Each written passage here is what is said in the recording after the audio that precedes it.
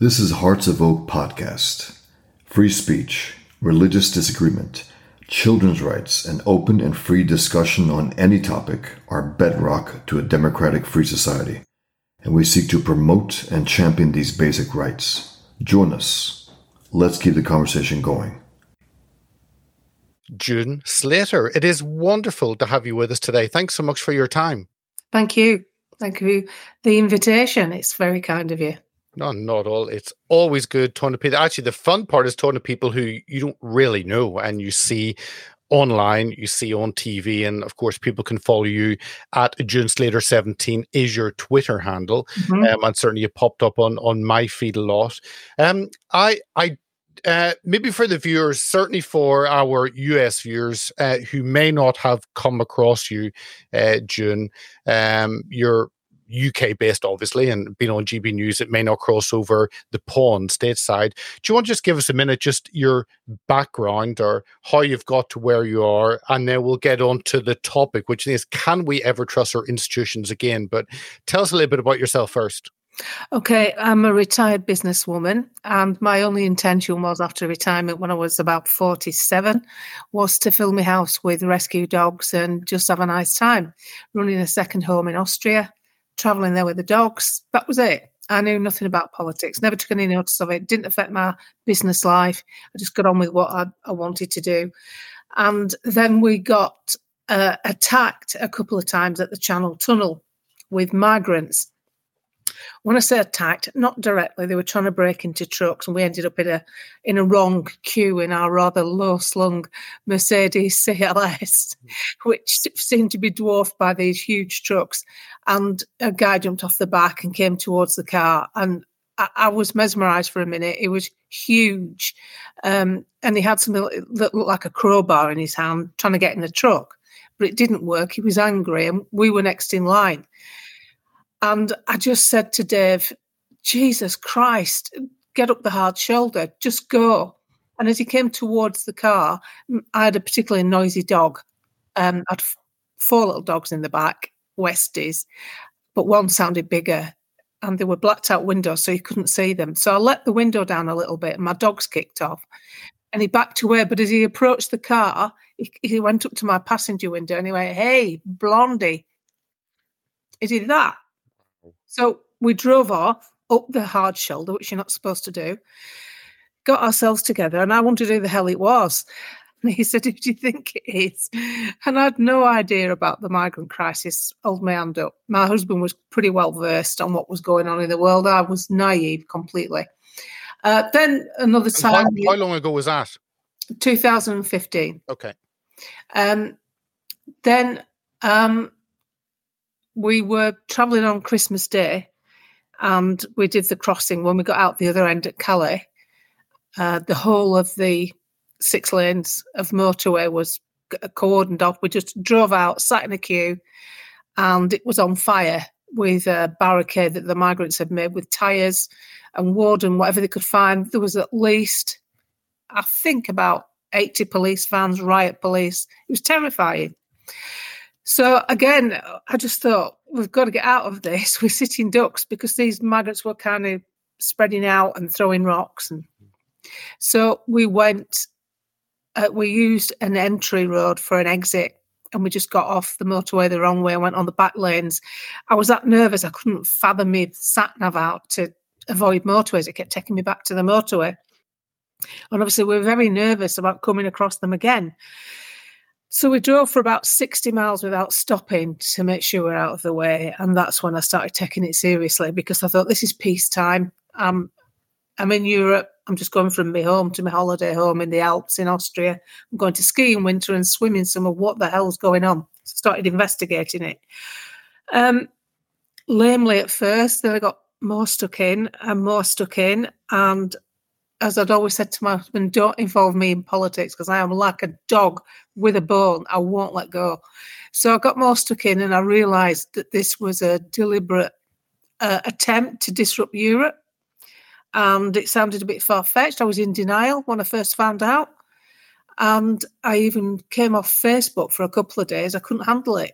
And then I thought people should know, because there were more people like me than like my husband who knew what was going on. He wasn't politically active. He just knew what was going on. He knew something was wrong. So I started telling my friends on Facebook. I have about 1,000 friends on Facebook from real life events working for me or friends from school. And I started telling them, and I started finding out more about it. And then I decided I thought Brexit was a good idea to get away from the EU legislation that was allowing them in, because the only thing the EU legislation has ever done has been a gateway for cheap labour. It's not free movement of people, it's free movement of cheap labour for Tory backers. Having always voted Conservative, that probably sounds a bit odd, but anyway. So I joined Vote Leave as a volunteer and went out at the weekends. And I could see that this business of campaigning with leaflets was a bloody old hat. It wasn't moving with the times. And I thought, I'm quite a good communicator. I used to have a driving school with a high pass rate because I could communicate information well. And I'm quite good at putting complex stuff into simple terms. So I thought, I'll have a go. I'll have a go. Because it seemed to me the political bubble deliberately spoke their own language to keep ordinary people out. So I started explaining what Brexit was really about. It wasn't about the pet passport. It wasn't about the EHIX card. It was not about easy travel. It was certainly not about free movement of people. It was about creating an entity to get everybody roped into it until they were linked like the United States and couldn't get out of it. And then they would come down with the tyrannical version of events. Because, as you know, the EU is autocratic, not democratic. It's anti-democratic. It's not just not democratic, it's anti-democratic. Because they're creating laws all the time. Their MPs, I don't know if your American viewers realise, their MPs are told how to vote. They do not get a free vote. They're given a list. Votes go in every day. They create it a bit like the Roman Empire, describing something out every day to, there's legislation to follow all the time. Where democratic societies are generally run with a list of basic requirements: don't murder people, don't rob, don't rape, don't do this, and get on with your life. Sadly, we seem to be following suit, even though we have voted for Brexit. So I turned my page over to public, which scared me to death. And I got quite a lot of abuse. And I was going to pack up because David said, we don't need this in our life, which we didn't. And something, I don't know, something drove me on because I could see millions of people wanted to know what Brexit was about. So I organised, people kept messaging me, new people I didn't even know. June, what does it mean? Because I don't think this EU's any good. So we'd have meetings. I'd say, right, well, little factory workers on the lunch hour or hairdressers, people with, in an engineering shed. So they'd have their sandwiches, get a computer, and we'd have a meeting at like 12 o'clock, 12:30. So I had little groups of people where I told them what Brexit was really about. And these were people that weren't even going to vote at all in the referendum. And I'm quite proud to say I think I probably encouraged, I thought it was about 5,000, but I think it's more like 15,000 people to vote to Brexit. And that was I'd only just started. I only had 4,000 followers. I didn't do it on purpose. I didn't intend to get a load of followers. I've never asked anybody to follow me. I've never made any money out of it. I've never took a penny off anyone. Twitter give you a bit of money now, 38 quid I've had, so I haven't died off Twitter, I can assure you. I didn't even touch Twitter because it scared me to death. It like a bloody bear pit. So I didn't start Twitter properly till last July. Not this July, just gone, the one before. Because it just looked like a load of aggressive people with avatars and no sodding names having a go at each other. I thought, I can do without that. Anyway, I just retweeted other people's stuff from 2019. And then I thought, sod it. I didn't know whether my style of blogging would go down very well with my little short videos that I do, 2 minutes here and 3 minutes there. So I did a couple of videos about issues. And they were getting 300,000 views. One had 900,000 views, another had 1 million. So all of a sudden, I looked around on Twitter and I'd gone from 6,000 followers to 19,000 followers to 22,000 to 36,000. And it grew and grew quite quickly in 12 months. I'm at about 120, I think, now. Bearing in mind, I'm not a celebrity. I haven't, been a former dancer or football player. I'm just a mush that sees the world is going to hell in a handcart. And if we, the people, don't do something about it, we won't get a choice in it soon. Currently, we have a choice, and that's why I keep going. So that's my background into this. I'm basically a fun-loving person who only joined social media to run a fun group with jokes on, and don't know where that ended up. So here I am. Now you become an online voice of reason and GB News, all of that. It's interesting because I knocked on so many doors, did all of that with UKIP and with Vote Leave. And immigration, obviously this is a massive failing in our parliament, which is one institution which I think I traditionally believed in, accepted, and now many of us are the opposite opinion. But not only immigration, but the COVID tyranny has woken a lot of people up to what is happening in Parliament in Westminster. We've just had we have the public inquiry, which seems to be the biggest waste of time. But what are you, because immigration, but then you've obviously seen, lived, spoken about the COVID tyranny, and there's no apology, there's no parliamentarian saying we got it wrong, oops, it's just same old. There's one politician. Normally the British Parliament has a government and an opposition party. That's all part of the government. It's the King's opposition, the King's government. We haven't had any opposition, and that always struck me as odd. How come a Labour Party is backing up a Tory party? Easy. It's easy to work it out. They're not Tories. Anybody out there who's thinking of voting for the Tories to save them from Labour, you're dreaming, pal. You are absolutely dreaming. Oh, but Labour are worse. The Tory party have ended up in power in this country for 13 years on the back of a threat that Labour are worse. They're the same. It's the uni party. Nobody's offering anything any different. All roads lead to Rome, the WEF, the WF. Let's just cut the crap about the WEF. As some spooky, sinister organisation. It's not. It's just a basically glorified chamber of trade that's for the upper echelon in society. It's like your local chamber of trade, but for really big hitters. So politicians gravitate towards this set of comedians because if they ever lose the seat, and many of them will, they've somewhere to go. They've rubbed shoulders with people and swapped business cards. And, like Chuka Mooney, he's ended up with a top flight job because he went to the WEF. Sadiq Khan, that atrocious man, he hangs around there like a bad smell in a gent's toilet. He's always there. Boris wouldn't allow his ministers and MPs to go to the Davos conference. Strange bloke, Boris, very strange. I think what we've got to look at is don't be afraid of them. The only difference between the WEF and you and me, they have more money. That's it. They are not smarter. They are not cleverer. Some of them have ulterior motives. Many of them have. And a lot of it boils down to one old favourite, profit. Now, some weirdos that are part of the WEF want to control humanity. Well, the Nazis tried that in 2 world wars, and there's lots of rumours about a lot of overhang from that. The European Union was basically a Nazi plan devised after the Second World War to take over Europe through the banking system because President Eisenhower stitched Germany up into an agreement, a treaty that doesn't expire till 2099.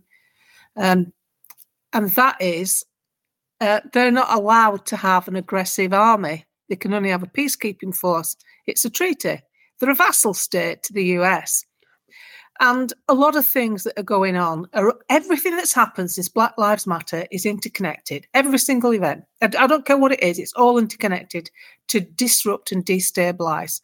Because it seems strange to me in America, all the states that had the disruption with Black Lives Matter were basically Democrat states, and lots of property deals have been done since in these areas that got trashed, and a lot of people have made money. I mean, basically, you seem to have 4 crime families running America good God, how can these people even get up in the morning and show their faces? And I'm sorry, some of you may be offended by this, but if any of you in the States are actually thinking Joe Biden won an election, I think you should change your tablets, because there's absolutely no way that man won. Absolutely no way he won. He fiddled it. That's my opinion. And currently I'm allowed to have it. Sometime in the future, I probably won't. So my worry for the future is, wow, if the leaders of the free world can engineer an election where a dribbling man who can't string a sentence together, who has to hold a cue card up to talk to someone who he's interviewing, if the free world can end up in those hands, what hope is there for the rest of us? Because it seems to me, the only thing I can work out is it's like the Clinton-Obama cabal behind it, because no way Joe Bedridden, that's my name for him, is running America. Absolutely no sodding way. So all of a sudden, Trump, it doesn't matter whether you like him, people sadly still judge him on his comb over in his tan. I get that. So he didn't want to go to war with anyone. He had Jews talking to Arabs. He even got North Korea down off the shelf. What was your problem with that man? He increased manufacturing in the US. Hello, are you listening to all this? This is a list of stuff, and he never even took a wage. Now you've got a crime family who's got a coke-snorting son who's been in and out of bed with underage people. That's what it looks like on some places. I could be wrong. Happy to stand corrected. Who's had everything bad that he's done covered up. They're dealing with Ukraine where money laundering, organ harvesting, and Christ knows what else is going on. And this is the family that's running America. Wow, you are in a mess. You are in a serious mess. Buddying up to China. And then you've got Russia. This is what kills me. Russia. Oh, be afraid of Russia. Oh, scary. Bogeyman. Bad man. Russia man bad. Zelensky good. Bollocks. Bollocks. Absolute bollocks. Zelensky won his ticket on a peace agreement. He said he'd signed a peace agreement with Russia. That's what Russia expected. And what's he called? Robert Kennedy. He tells you quite openly in one of his interviews that once Zelensky got in, the neocons nobbled him. We don't know how, but they nobbled him and he changed tack. There should have been a peace agreement, the Minsk Accord. It was never signed. And then what they did after the war broke out, they got Boris Johnson like a sodding lapdog to go across and scupper the peace talks for the Minsk Accord too, which was basically going to stop war again. What I've noticed with warmongering people like the Biden administration, they'll risk anybody's son but their own. They're always fighting on someone else's soil, and it's always their people. It's their nation that will get ripped to shreds. It's their people that are dying on their own soil. It's disgusting what's going on. So we're all told this is a great war saving democracy and freedom. And it's if you can't see through the fact that during a war, this lunatic has never been out of khaki clothing, yet never been to a battle. You've got Richard Branson turning up for a visit in the middle of a war, dressed in white. You've got Boris Johnson going. You've got celebrities. You've got Vogue magazine going with a full film crew. Hello. That isn't what happens in war. Usually people are too scared to go to a country that's at war. You've got refugees coming here that are paid for by the Department of Work and Pensions, paid to go home when they want to sort things out. Like one was going home because she had a bad tenant in her house. So I'm thinking to myself, hang on a minute. If you've got a tenant in your house back in Ukraine, why aren't you in your house? What are you doing over here? You've got a tenant in. You're making money out of it. So obviously the house is standing. This doesn't detract from genuine grief, genuine injury and genuine death that's going on in Ukraine right now. They're using that country. It's a patsy country run by corruption from outside forces. That's my opinion. Again, happy to stand corrected if I'm wrong. So you've got all this going on. And you've got a set of people in the British Parliament, the mother of all parliaments, who are rancid in corruption. It's a a den of vice, as far as I can see it. There are people there. There's an MP whose sister is vaccine injured. She's got Guillain-Barré syndrome. You've got 2 male MPs that have vaccine injured wives. You've got 3 that have minor vaccine injuries, and nobody's saying a word. Shh, don't say anything. Don't complain about it. So you've got a parliament, and this is how people have got to wake up. In Britain, we have the National Health Service. It's atrocious. It's not fit. It's not fit. It's absolutely, you go on about the tiered system in America. Oh my God, you should see the NHS in Britain. How can the public roll the sleeve up, accept an injection that's brand new on the back of the government are bothered about you? The government really care. How can they do that when during that period, the very self-same government took 5,000 beds away in the NHS? There aren't enough ambulances. There aren't enough paramedics. People are sitting in hospital after they've gone because of an episode, whatever's gone on, serious episode, sat in soiled pyjamas in corridors, waiting to be seen, and yet they can find an interpreter to come immediately for someone who needs attention that can't speak English. That's a side issue. The real issue is common sense people never lose sight of that. You can't go to university for it, and all you need to do is question the obvious. Right, if the government cared about us, surely in a growing population, the best they could have done, even for a pandemic, would be to grow our national health, to have more doctors, to have more beds, not take 5,000 away when you've already taken 15,000 away from us in 2017. That doesn't add up to me. That isn't care. That is cost cutting. Yeah. Following on from that, because we have seen, and the one MP that is standing up is Andrew Bridgen. We've had him on here twice, I think, before. But not only on what's happening with COVID, on vaccine harms, but also his latest 10-minute bill is on the WHO pandemic treaty, looking at that. And that seems to be a follow-on from COVID. Everyone is scared to death, therefore this is now the solution. And it is, again, it is, when you say unbelievable, at one point it would have been unbelievable. I think our politicians would hand over power, but they did it with Brussels, with the EU, and the WHO, the UN body, I guess, is another step in that process of handing all power over. Well, basically, it's muted any benefit we could have had from Brexit, because they're just taking power away. They're taking sovereignty away from us now through the back door. They tried it with the EU, and we voted to leave. You see, 2 things happened that should never have happened. Trump won, and Brexit won. So I got a lot of stick because I said that Agenda 2030 and Agenda 2021 being the century, not the year, were nothing to worry about when I was blogging at the time. And people were saying, oh, you got that wrong, No, I didn't get it wrong. Because at that point, we got Trump in and we got Brexit. So those 2 issues should never, ever have affected us, because as a country, we were ring-fenced with our own sovereignty to say, back away from the vehicle. We don't want this shit in our lives. We're not interested in your depopulation. We're not interested in your smart cities. We're going to get on with being the best we can be. We're British. We've got the greatest global reach of any member state of the EU. People forget that. We ski down their ski slopes. We sit on their beaches. We buy their wine. We drive their cars. We wear their clothes. What do they buy from us? Not very much.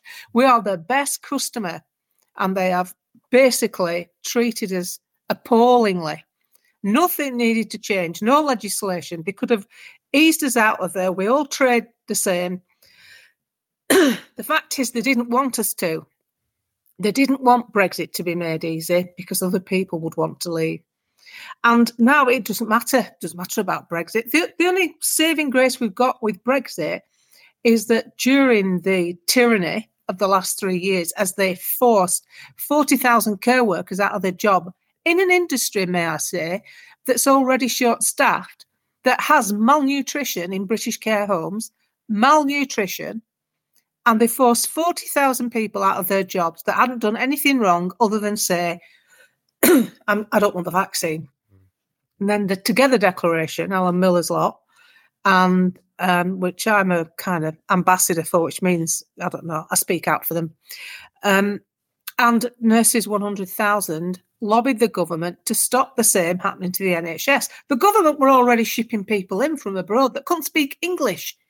Nurses, how do we know how they're trained? They're coming in from far-flung places to treat people. If there's a geriatric hospital where people are wandering around with useless face masks on, where elderly people who are already confused with Alzheimer's and God knows what else, who also are in there with ailments, I've got foreign nurses who don't even know what a bedpan is. Dear God Almighty, what's happened to this country? So we've got that going on in the background, but we fought back. Now, had we been in the EU, we couldn't have fought back. We'd have had to do what the EU said. And I know this from my neighbour in Austria and in the Alps.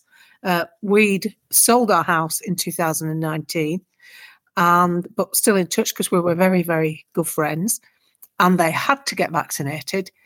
But to be fair, they did have a get-out clause. If you could prove you got positive antibodies from having the infection, you didn't need to have the vaccine. So you could go around your business for 6 months and then you needed another blood test, because my neighbour did that. Now, the thing is, that's quite a good option. But it's not such a good option when you think in Europe, after the Second World War, they opted for a system where you had to show your papers to get in a restaurant, to get in a supermarket. They could stop you on the street. When is somebody going to wake up and say that is really seriously bad news? So, unfortunately, or fortunately, I should say, we're not in the EU. So we could say, no, we're not having it. We don't want this. And we had a pivotal moment. You know, the Tiananmen Square, where the guy stood there, a little single man in front of the tank. We have that in Britain. No, people didn't notice it, but that's what we had. And we had a doctor, a lung and heart specialist, who was Dr. I can't remember his name now, Stephen. I'd seen him in WhatsApp groups, but I can't remember his surname. He was live on Sky TV. They couldn't edit it, with Sajid Javid, the then health minister at the time, where he said, have you had your vaccine? And he said, no, I don't need it. I've had COVID. And he said it quietly. Stephen James, Dr. Stephen James. Oh, yeah. That was a Tiananmen Square moment because they couldn't edit it. Because the big thing that's happening to us now is that media. The stuff isn't getting out. So you have to come on places like this and you have to go on my channel, Twitter page. And it's not enough because there are millions of people out there who only trust news from the telly. It has to come from the telly. If it hasn't come in the house from the telly, it's not news. So when that happened, whoa, that didn't half put the brakes on, and it made Sajid Javid look like the uninformed twit that he is on health issues. He's a banker, for God's sake. We've got a doctor, Liam Fox. Why didn't they make him health minister? He knew that what was going on was wrong. He would have been a much better candidate. Okay. Don't get me going on. Please don't get me going on Matt Hancock. No. We'll not even go Matt Hancock. There's a program series in themselves. Here, there's Parliament absolute collapse, public trust at an all-time low in institution, and people no longer give a damn who. And you're right, red and blue is just the same difference. But I'm curious to have your thoughts on the monarchy, because I grew up as a monarchist. And our American friends will maybe mock the monarchy, but I always saw as giving stability, and the Queen being certainly a rock in terms of faith and that privacy, never seeking the fame. Complete change with King Charles, obviously tight connections with the WEF, and I think also read that he's going to give the opening COP28 speech, which is the UN climate change body. How do you, again, I think a lot of people have lost faith in that institution with that huge change. What are your thoughts on the role that King Charles now plays?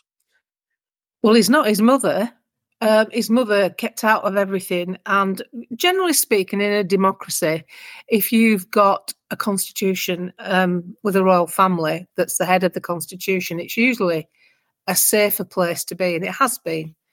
That's changed. That stopped when she died because he came to power. You've only got to look what's happened with him.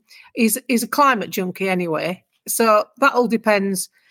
These people are pampered. They've got gout. They've got things wrong with them. They read what they want to read, and they read what Lord Fauntleroy's put in front of them. So it all depends what he chooses to read. So, yeah, he's really close with the way the WEF want to do things. And he called COVID a window of opportunity for a great reset. How? How is the virus that everybody basically recovered from, the death rate, gladly, didn't have enough people in it, and a lot of them were elderly anyway. The average age of people dying from COVID was higher than the age you're expected to live anyway. It's 85.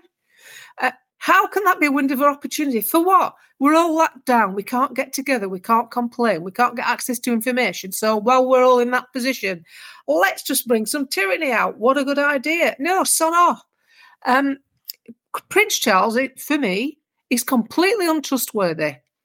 And the monarchy has ended. And all that's happening now, these sad, chinless wonders are trying to keep a 1,300-year-old brand going. We've got Jacinda Ardern, Mr. Ed from bloody New Zealand, who's now the right-hand monkey of Prince William and his, I always say money shot. That's porn, isn't it? Disgusting. What's it called? Earthshot. He's brought her in. She's left. She's now come to work for him as his right hand. Oh, read the writing on the wall, people. Just because he's got a fit wife that looks nice in really expensive clothing doesn't mean these are nice people. These are not nice people. These are not people that you can trust your future with. And that parliament of ours, 650 eunuchs now, once that WHO pandemic treaty is signed, we have 649, because Andrew Bridgen's fighting against it. Speak to Andrew quite a lot.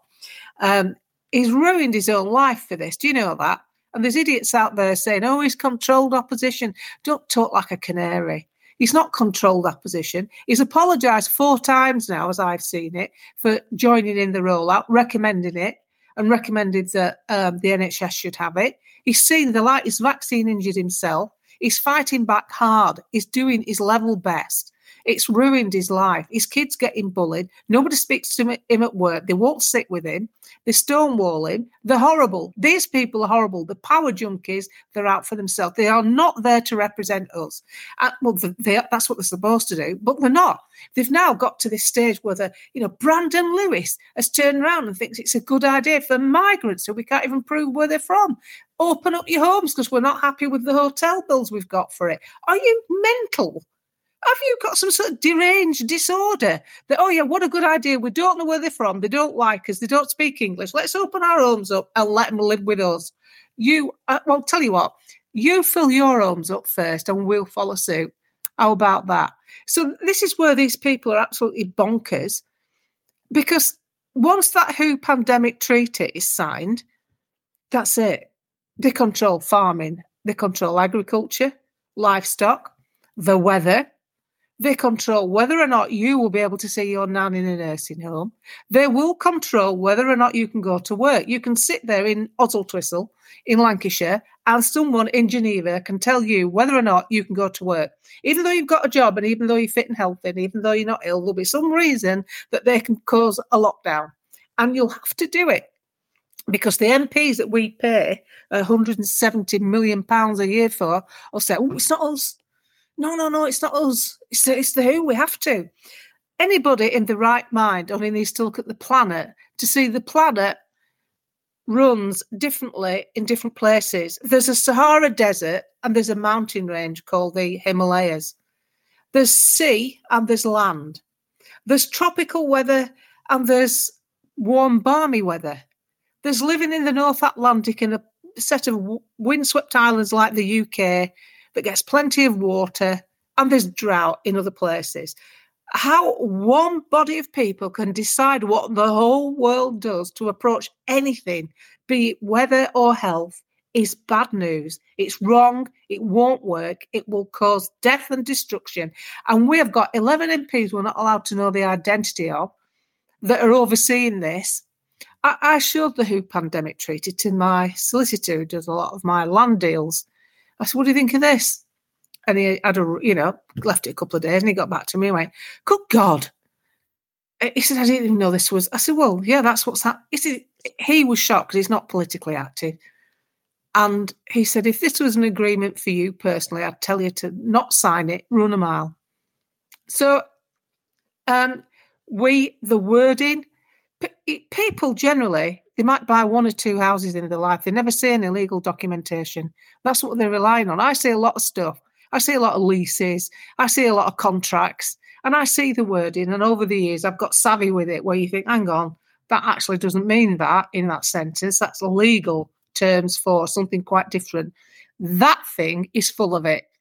That despicable piece of legislation is full of traps so that we've got nowhere to hide. And nobody on this planet has the right to rule the planet because it's all so varied. The farmers in Holland are having compulsory purchase orders of their farms for less than what they're worth so that they can stop growing food. Holland grows most of the food for Africa. And what has always amazed me, we're getting down to the bones of it now. I think they've played their hand too soon. They really have played down too soon with COVID because guess what? Loads of us didn't get vaccinated and we're all still alive. Hard luck. And we're all still here banging on about it. So at the beginning, they've not engineered this right. At the beginning, they had the nation on their side. You were granny killers if you were talking like me, etc. Now we're not. Now we know we're not. And the old people's home, you see, everybody has skin in the game. It's not just the politicians. It's everybody connected. They all have their reason for the way they react to legislation. The nursing homes, you can't visit. It's easy to run a nursing home without visitors. It's a lot easier to run a nursing home without visitors. Keep them out. They're a bloody nuisance. Wow, that's easy. Oh, it's COVID. It's COVID. You can't come in. It's COVID. Yeah, right. It's a damn sight easy. And then what happens? In a lot of UK nursing homes, regular visitors from loved ones bring them food in because some of them, if they've got mental health issues as well as being infirm, they forget to eat and they get their breakfast tray served, a shift changes, a new girl comes on, takes the breakfast tray away, hasn't noticed the old person hasn't eaten it, or a younger person even. So I had a friend who's got a person in a care home and she took food every day. Then she couldn't. And her daughter lost weight. 2 stone. She's only 20 odd. And they were all given DNRs. Do not resuscitate. Who's got the right to do that? Because some bum-head politician like Matt Hancock decides that he hasn't got enough insight to think of his own ideas. So I'll copy what Jeremy Hunt said when he was health minister, which is if they do these 4 pandemics, what to do, right? Don't let the NHS get overrun. Shut the hospitals down. That was the procedure if they were overrun. He locked them down, the donkey, not because they were overrun. They were only, you get a hospital with 10 wards, 1 ward open. That's not overrun. That's not a virus running rampant. That's bad administration. We were never overrun. Cardiff Hospital, 94 ICU beds. Never had more than 45 of them open. That's not overrun. That's bad management. Bed blocking, they call it, when they can't send old people back to the care homes because of COVID. So they keep them in hospital longer so they can't put new people in. Bad management. That is not a virus. That is not a natural virus that's running through the country, creating a health hazard. The people running the country are the hazard. Yeah, no, bad decision making. And with the NHS, Nightingale Hospital supposedly open for that demand were never used. I just want to finish on one thing that's current. We could go through the collapse of the court system, schools sexualizing children, local government, 50-minute cities, that level of control. But I actually just want to finish just to touch on the armed forces. We've got Armistice Day coming up when the nation stops to remember those who have fallen traditionally in the First and Second World War. And we've never had such a tight connection with our military as maybe our friends across the water in the States do. But not, I guess it's that public view. We now have police and guards around the cenotaph and some of the monuments to protect them from being attacked and defaced. And that's something that, again, if you go back years, you would never have thought of protecting those because there was that respect. How has that kind of collapsed, that respect from sections of the public for our armed forces? Because this section of the public don't care about this country. This section of the public only care about what they can get for this country. I think, was it Kennedy who said, don't ask what your country can do for you. What can you do for your country? There's nobody with that ethos or thought process out on the streets of Britain today demonstrating. I'm absolutely floored by what I've seen. And I covered what was going on with Syria at the time because I got quite good with a tech guy who was really good at sourcing fake videos and fake footage. And he found out about the white helmets staging these atrocious gas attacks in Syria. Nothing of the sort. They were faked. I watched them make it. I watched the video of them getting a wind machine like a Hollywood movie set, big bag of cement, and then that blew it in, and then they added the sound effects. Going on all the time. It's happening now, and I'm not getting into the debate of the Middle East. I'm not interested in it. What I'm bothered about is what happens in this country. And in this country, you can demonstrate you have the right to protest. Fine, you've got that right, but you don't have to do it on the one day of the year. We don't even respect any other holiday. We're just about close our shops for Christmas Day. And then, wow, we're open again. We must get those people spending. We have one day a year that means something to a lot of people. We have cenotaphs in villages and towns. We have that one day a year where we should be able to honour our dead, because I'm old enough, I'm 65. I'm old enough to have parents who fought in that war, who served in that war, a mother forced to go in munitions factories. My dad was sent to war at 17. So I know all about it because they talked to me about it, because they didn't want to ever see it happen again. And I'd got uncles who were injured in the war. One was in Burma in a prisoner of war camp, came home a neurotic wreck, a skeleton. And all these things happened. Rationing. Do these young people out on the streets with the big full bellies and the big fat faces waving the flags realise that people came home from war and then had another 10 years of rationing food, where they didn't even get enough food to eat once they served the country? They've got no idea what we went through. I'm sick of being looked at as though it's all right for us because we're in the West and we've got everything. We work for everything we've got. We have put the effort in. We have paid the taxes. We have suffered the losses to get our country to a good standard. And their countries are still fighting to get what they want.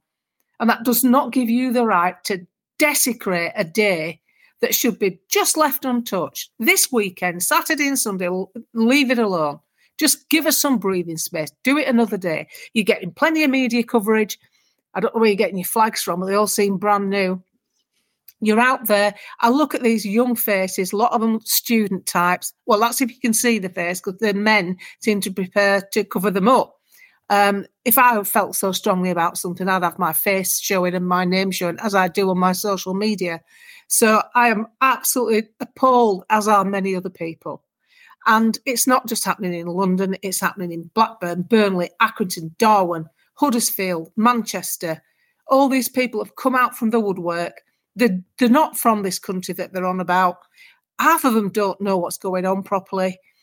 And they don't have the right to desecrate this weekend and chuck our poppies off. Our cenotaph, no flags, no poppies on. It's bad enough on Remembrance Sunday that we have to watch people like Tony Blair and what's he called, the other fella that sold us out to Europe after Maggie. Gordon Brown. Gordon Brown as well, yeah, but the other fella. He was having an affair with Edwina Curry. What's he called? Mr. Grey. Oh, John Major. John Major, yeah. It's bad enough watching people like that at the cenotaph with their fake sombre attitude and their crombies on. It turns my stomach. These days, of the people that put the effort in, these people are the ones that cause the bloody wars. These are the ones. Wars are caused by people in suits and uniforms, but they're fought by people who seldom have them on. They're fought by people told what to do. And they have the audacity to bring these characters out as though they care. They don't care. These are soulless characters, in my view. And to have to, all right, we'll stomach that because it's how it is. But we don't have to stomach this lot. We don't have to stomach these angry, entitled, opinionated. And do you know what Britain's like? Britain has a too much of? Ingratitude. People come to this country. We print everything we've got in 23 languages so you can understand it and settle in better. We share our school. We share our housing. We share our healthcare. We share everything that we've built up. We share with you. And on this one day, back off, shut up, and give us our day. That's what I think, because I am sick of people who have come to this country, and this is not racist. I wouldn't go to your country and expect so much. It's ingratitude. We've given everything we've got to give. Everything we've got to give has been handed over on a plate to people who've never paid a penny in, and we're still getting it wrong. We're still told we're not doing enough. Apart from self-flagellation, I don't know what else we can do. You're 100%, and it is that we've welcomed people in and haven't had that agreement of what it means to come here in that level of respect, because I guess it was expected, but you can't assume in this day and age. June, love having you on. It's so good. As I said, love following you online, and great to have you on in person chatting to you. So thanks so much for your time today. Thank you. If you like what we do, sign up to our mailing list. Donate, share, and subscribe to our many platforms at heartsofoak.org. Thank you for listening.